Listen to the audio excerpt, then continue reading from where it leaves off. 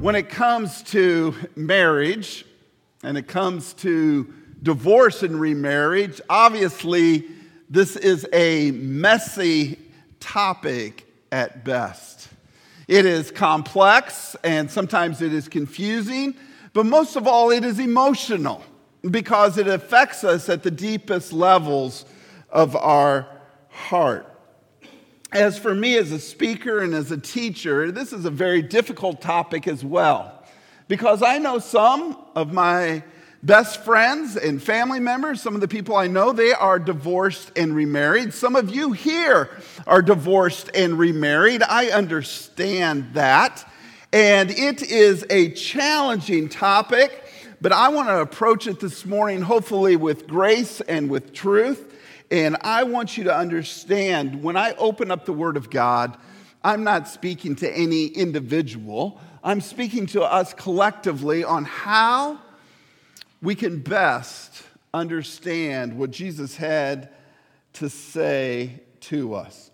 This morning, again, I know it's an emotional issue, and if you're listening online or if you're listening to me this morning, please stay through to the end, because I think you will understand the flow of where we're going if you are able to follow through here this morning. So stay with me to the end. Jesus had said some radical stuff.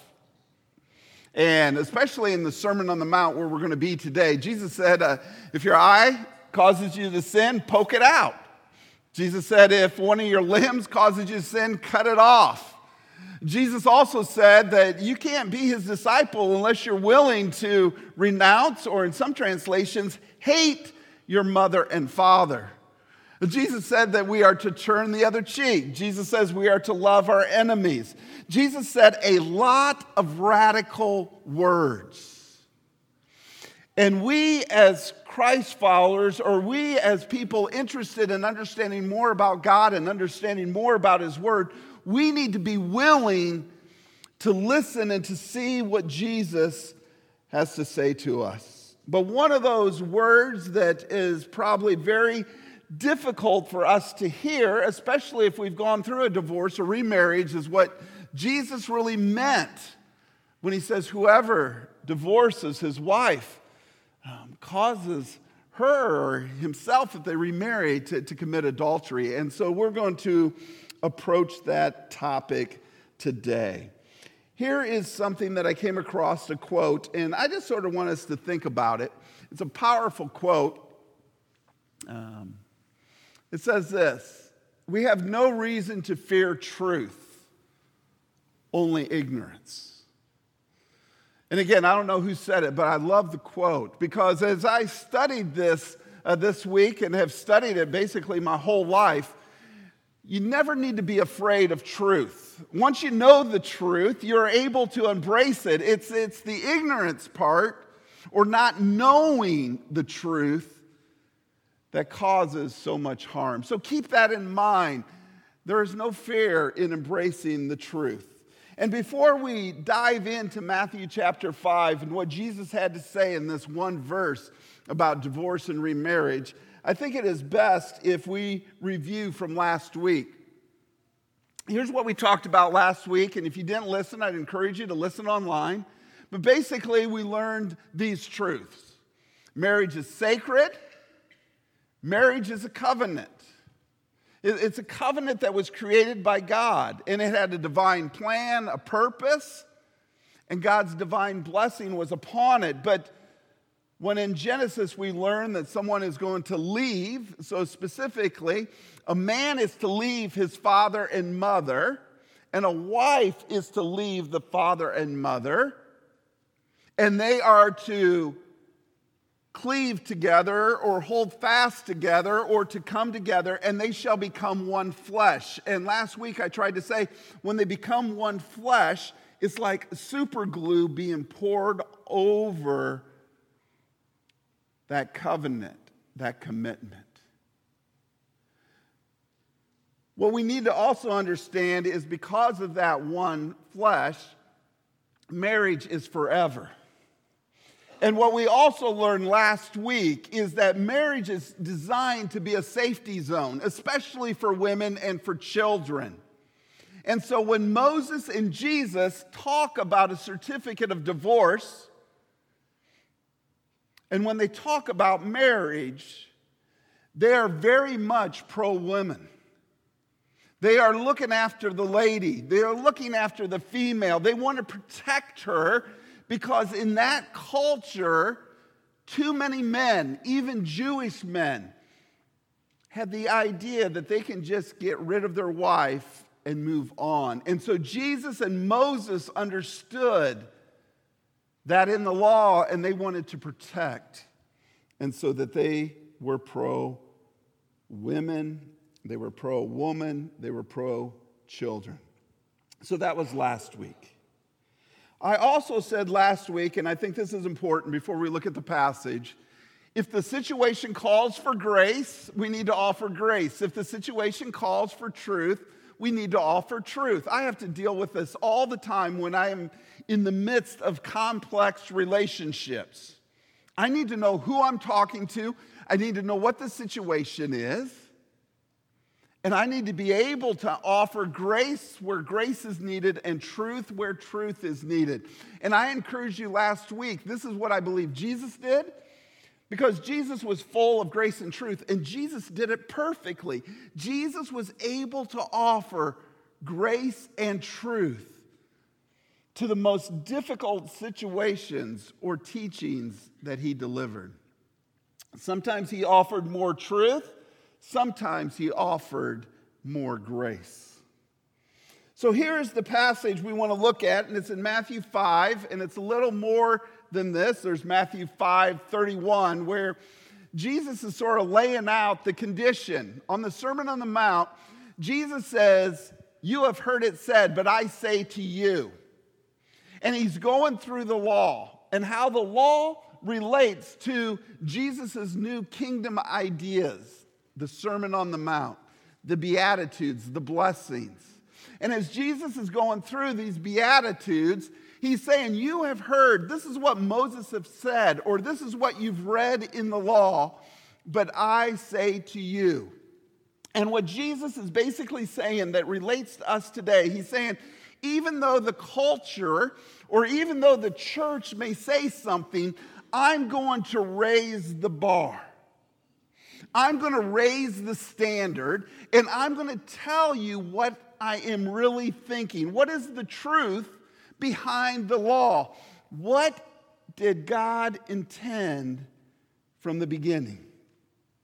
And so this is the passage, and I would encourage you to study this passage and not just take what I say, because when it's all said and done, it's not what Pastor Mark says. It's going to be what you understand according to this passage. So Matthew 5:32 says, "But I say to you that everyone who divorces his wife, except on the ground of sexual immorality, makes her commit adultery, and whoever marries a divorced woman commits adultery."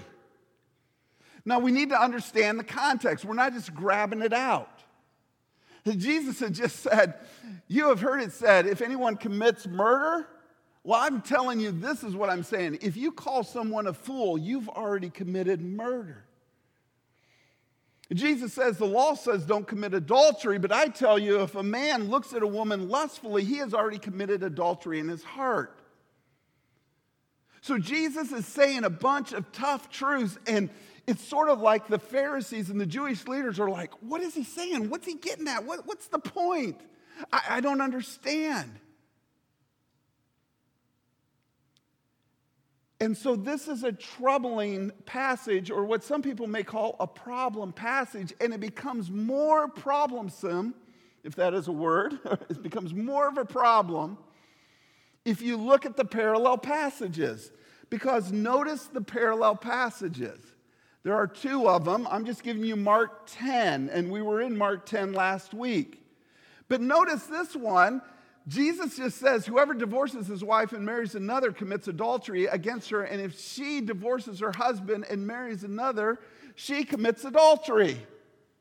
This is even taking the standard even higher, and there is no exception whatsoever according to Jesus.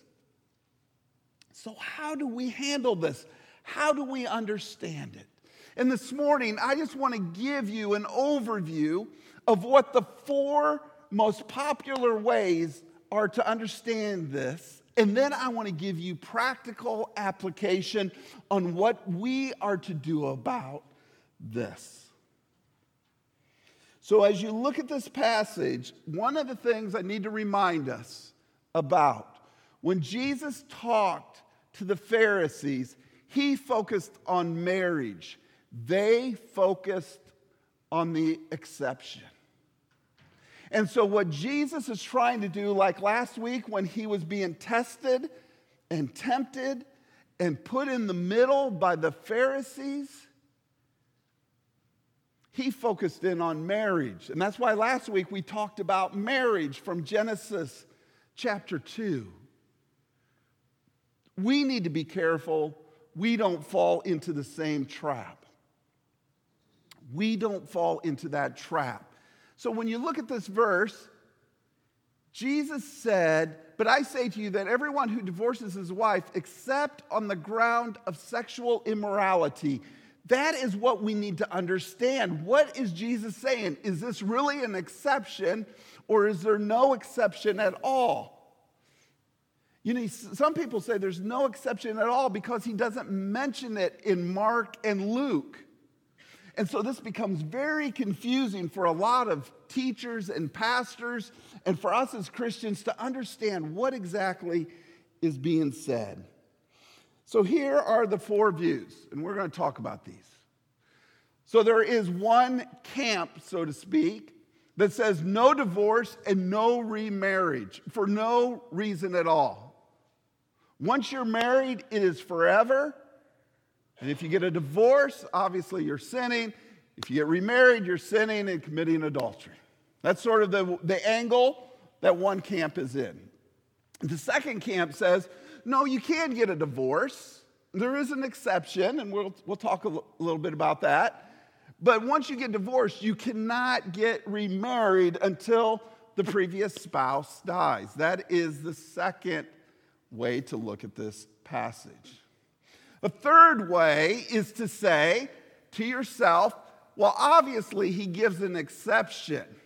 And if he is giving an exception, the way you read Jesus is that he is allowing for remarriage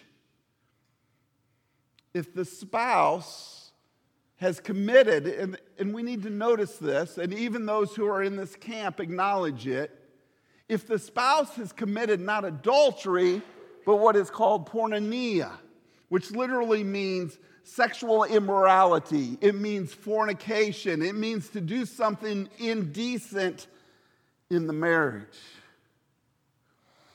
That's where the Jewish people were when they came to Jesus. The Jews were saying, no way should a person who finds out that there's been sexual immorality, especially among the wife, that they should be forced to stay married. There was an exception clause. And so there's a third camp that says that a person is free to remarry, especially when there is sexual immorality. And the fourth way to look at this is that there are exceptions because of the hard heart. And so this camp says when Jesus talked about divorce and remarriage in the passage we looked at last week and also in Matthew 19, he says that Moses allowed the certificate of divorce because the hearts are hard. And we talked about that last week. What is Jesus talking about? Well, he's probably talking about the hard heart of the males. The males were saying, I can get a divorce for whatever reason. I don't like my wife's cooking. I don't like the way she looks. I don't like what she said to me. I think this lady over here is more attractive. I'm going to get a certificate of divorce. And Jesus is saying, because of the man's hard heart, I'm going to allow a certificate of divorce so that no one has to suffer through that, and then the female would be protected, and she would have a legitimate reason to remarry. So which perspective do we take? Now, one of the things that I think might be helpful is, how do you understand difficult passages? And what I have done is, I don't go to commentaries first. I don't go to well-known authors first. I don't go to other pastors. I open up the Word of God and I try to study it for myself. And I would encourage everyone, when you come across a difficult passage, either of Jesus' words or Paul's words or something that you don't understand, here's a couple of suggestions that I would like to make. First of all, look at the parallel passages. I've already done that this morning. Jesus only talked about marriage and divorce and remarriage. He really only talked about it twice. Once he talked about it on the Sermon on the Mount, this passage in Matthew chapter 5, verse 31 and 32, that is also repeated in Mark 10, or not Mark 10, but in Luke 16, 18. But he talked about it a second time when the Pharisees were testing him. So only 2 places, but there are 5 passages that you can look at, and they're a little bit different. And so you need to study it, and you need to ask yourself the question that we're going to explore in a little bit: why is there an exception clause in the Sermon on the Mount, but there is not an exception clause in the other passages? And here's the rule of thumb that I always go to. I always go to what is clear. Too many of us, we base our understanding of a particular passage on an unclear passage, or what we would call a problem passage, rather than basing it upon the clear teachings in other places. What do I mean about that? So when Jesus was answering the difficult question about divorce and remarriage, he went to Genesis to answer that question. He didn't try to answer it in a different way. He could have went back to the law in Deuteronomy 24, which is where it talks about the certificate of divorce. He doesn't do that. He goes and he talks about the clarity of what marriage is, and Jesus tries to be very clear. God created them male and female. A man shall leave his father and his mother, and they shall cleave, and they shall become one flesh.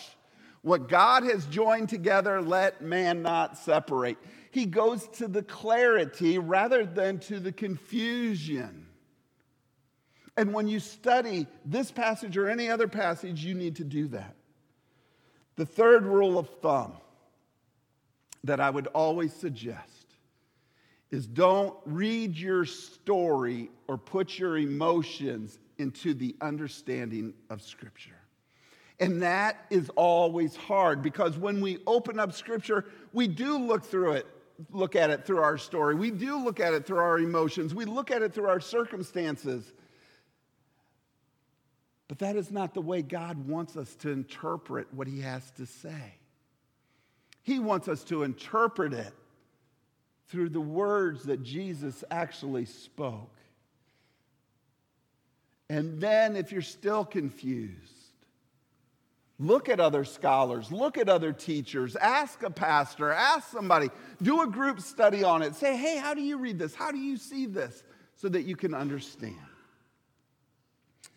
So back in Matthew chapter 5, 32, Jesus says, "But I say to you that everyone who divorces his wife, except on the ground of sexual immorality, makes her commit adultery, and whoever marries a divorced woman commits adultery."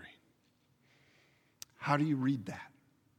Which camp do you fall in? The reason some people fall into the camp, and this would be considered the far extreme on the one side, no divorce, no remarriage, is because they're saying that Jesus is elevating marriage. He's going back to Genesis, and he is obviously saying no divorce, no remarriage. And then people will say, don't you read that exception clause in there? And they say the exception clause really isn't an exception clause. It was Matthew's way either of explaining something that they would understand. For example, in the Jewish law, if someone was guilty of sexual immorality or committing adultery, do you know what they did to them? They stoned them. And so what Matthew is saying, since he's writing to a Jewish audience, you know that there's really no exception, because you know that if someone divorces, except for sexual immorality, because that person is going to be stoned to death. There's another way to look at it. Some people will say, what we talked about last week is that, no, he's referring to before you're married. He's talking about the Mary and Joseph situation where she was found to be pregnant before she was married, and that's sort of what the certificate of divorce was. It was to protect a man, especially, from marrying someone, because the marriages were arranged. It was to protect him from marrying someone who wasn't pure, wasn't holy, wasn't a virgin. And so there was a protection. And so this camp says there is no divorce and no remarriage. Now, when you think about this camp, there is no exemptions. There is no grace that is allowed to be offered, really. It's just sort of law. It's just sort of the fact. It's sort of, this is the way it is. You sort of got to live with it, and you need to accept it. Now, the second camp, where they get that you can get divorced, is they say it's obviously an exception clause. And even those in that exception clause, many of them who have studied it and studied that Greek word porneia, because Jesus could have used the word for adultery. Obviously, he uses it later.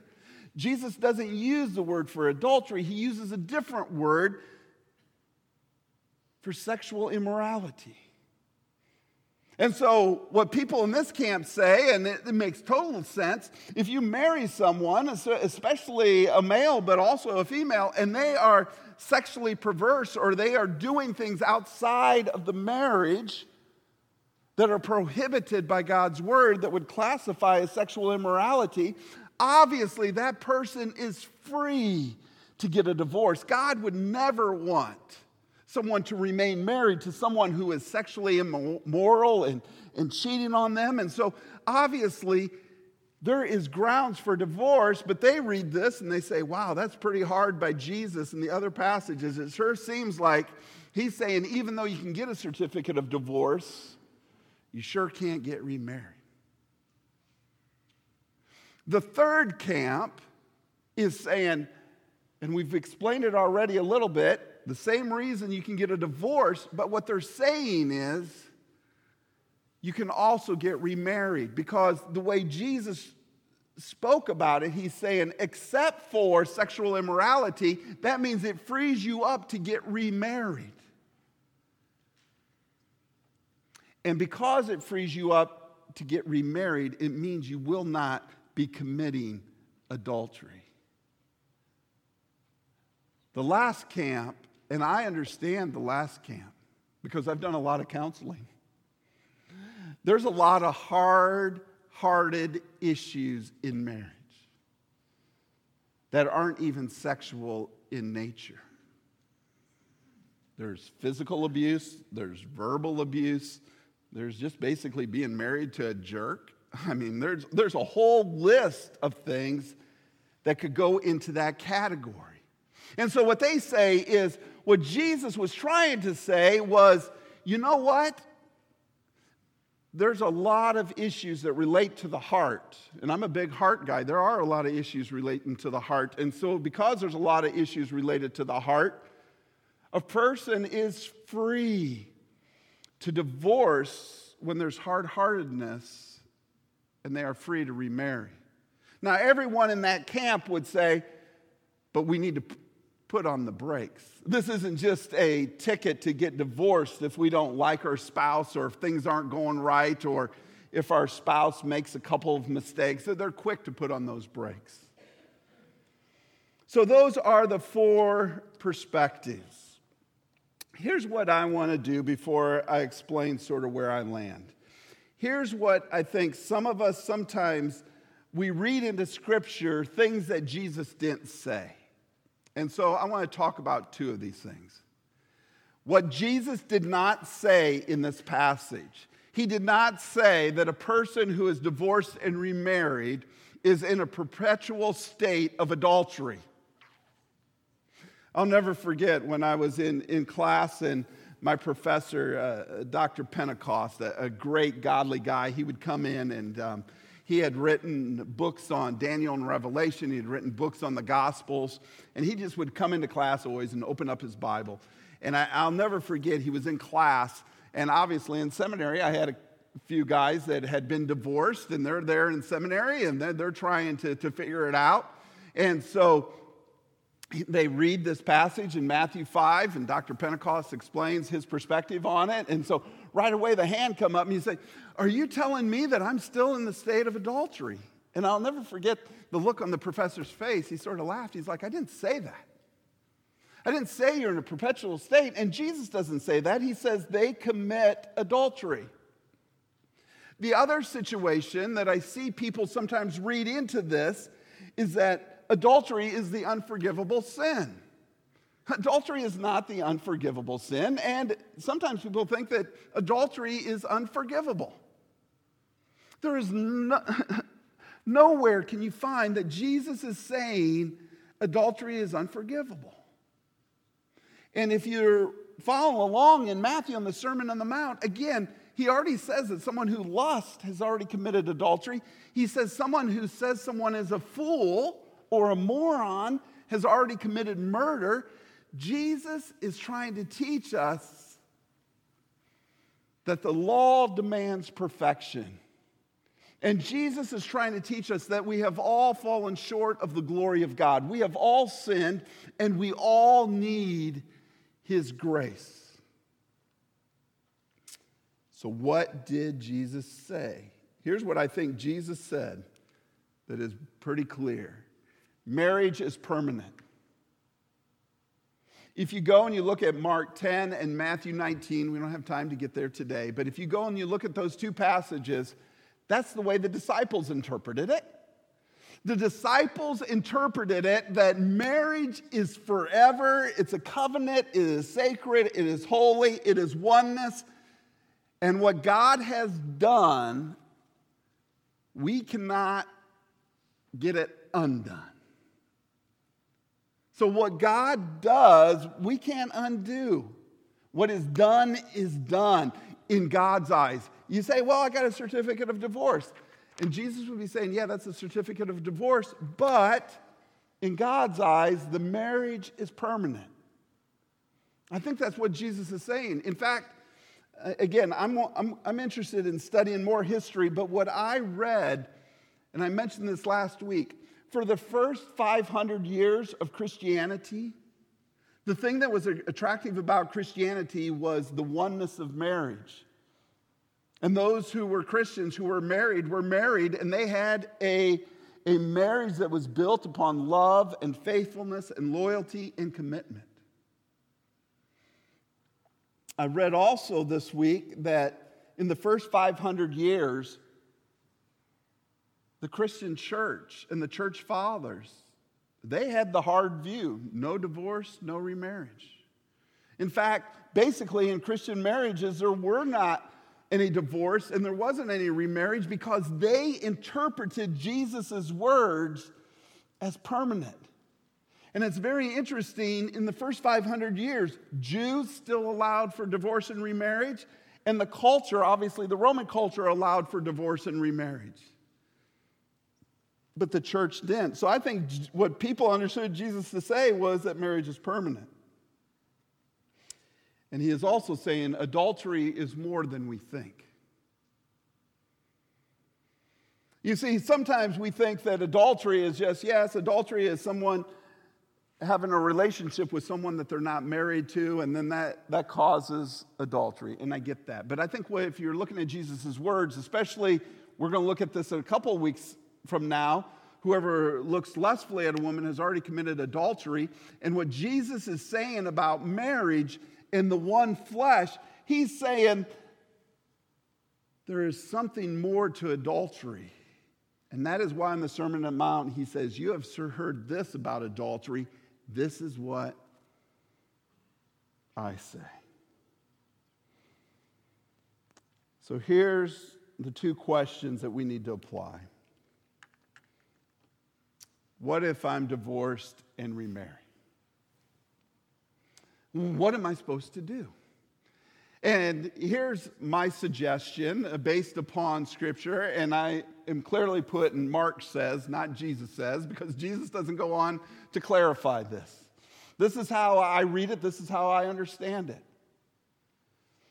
Here's my first suggestion is that we need to accept Jesus' words and we need to trust him. However we interpret it, whichever view we have, we need to accept it and we need to trust what God is doing. Here is the second thing I would suggest. If we find ourselves in maybe what we call an understanding of this passage for the very first time, and we didn't understand it, maybe what we need to do is confess it. Just like all sin, we need to confess it, and we need to get back in a relationship with God. Also, you may be asking yourself the question, am I welcome here at Harrisonville Community Church? Am I welcome even in the church? What is Jesus trying to communicate? And I want to say, yes, you are welcome. We all have our issues. We all have messy situations in our life. And we all have different situations that have occurred in our life that we need to accept one another just as God has accepted us. And so, yes, you're welcome. And one of the reasons I love the song we sang before the message today is because God's love never fails. God's love is always there, is always consistent. It is always fighting for us. His love never fails. And I am a big fan, and this is true for young people that find themselves no longer virgins. This is true for people who maybe are addicted to something. I believe in what you would call second chance grace. We all need grace. We all need the opportunity for a second chance. We all need to sort of rebound spiritually. And I would ask God to give my marriage, second marriage grace. Because there's going to be issues that you face that you did not face before in your first marriage. Or there's going to be issues you face finding yourself divorced. And you need grace. And we need second-hand grace. So this was the question I was asked last Sunday after the service. And it is a fair question. Who will you marry as a pastor? Well, as a pastor, you have a lot of decisions you have to make. If somebody comes to me to officiate their wedding, I always tell them right up front, I don't do weddings. My job is, as a pastor, is to prepare people for a Christian marriage. That is the first thing I make clear.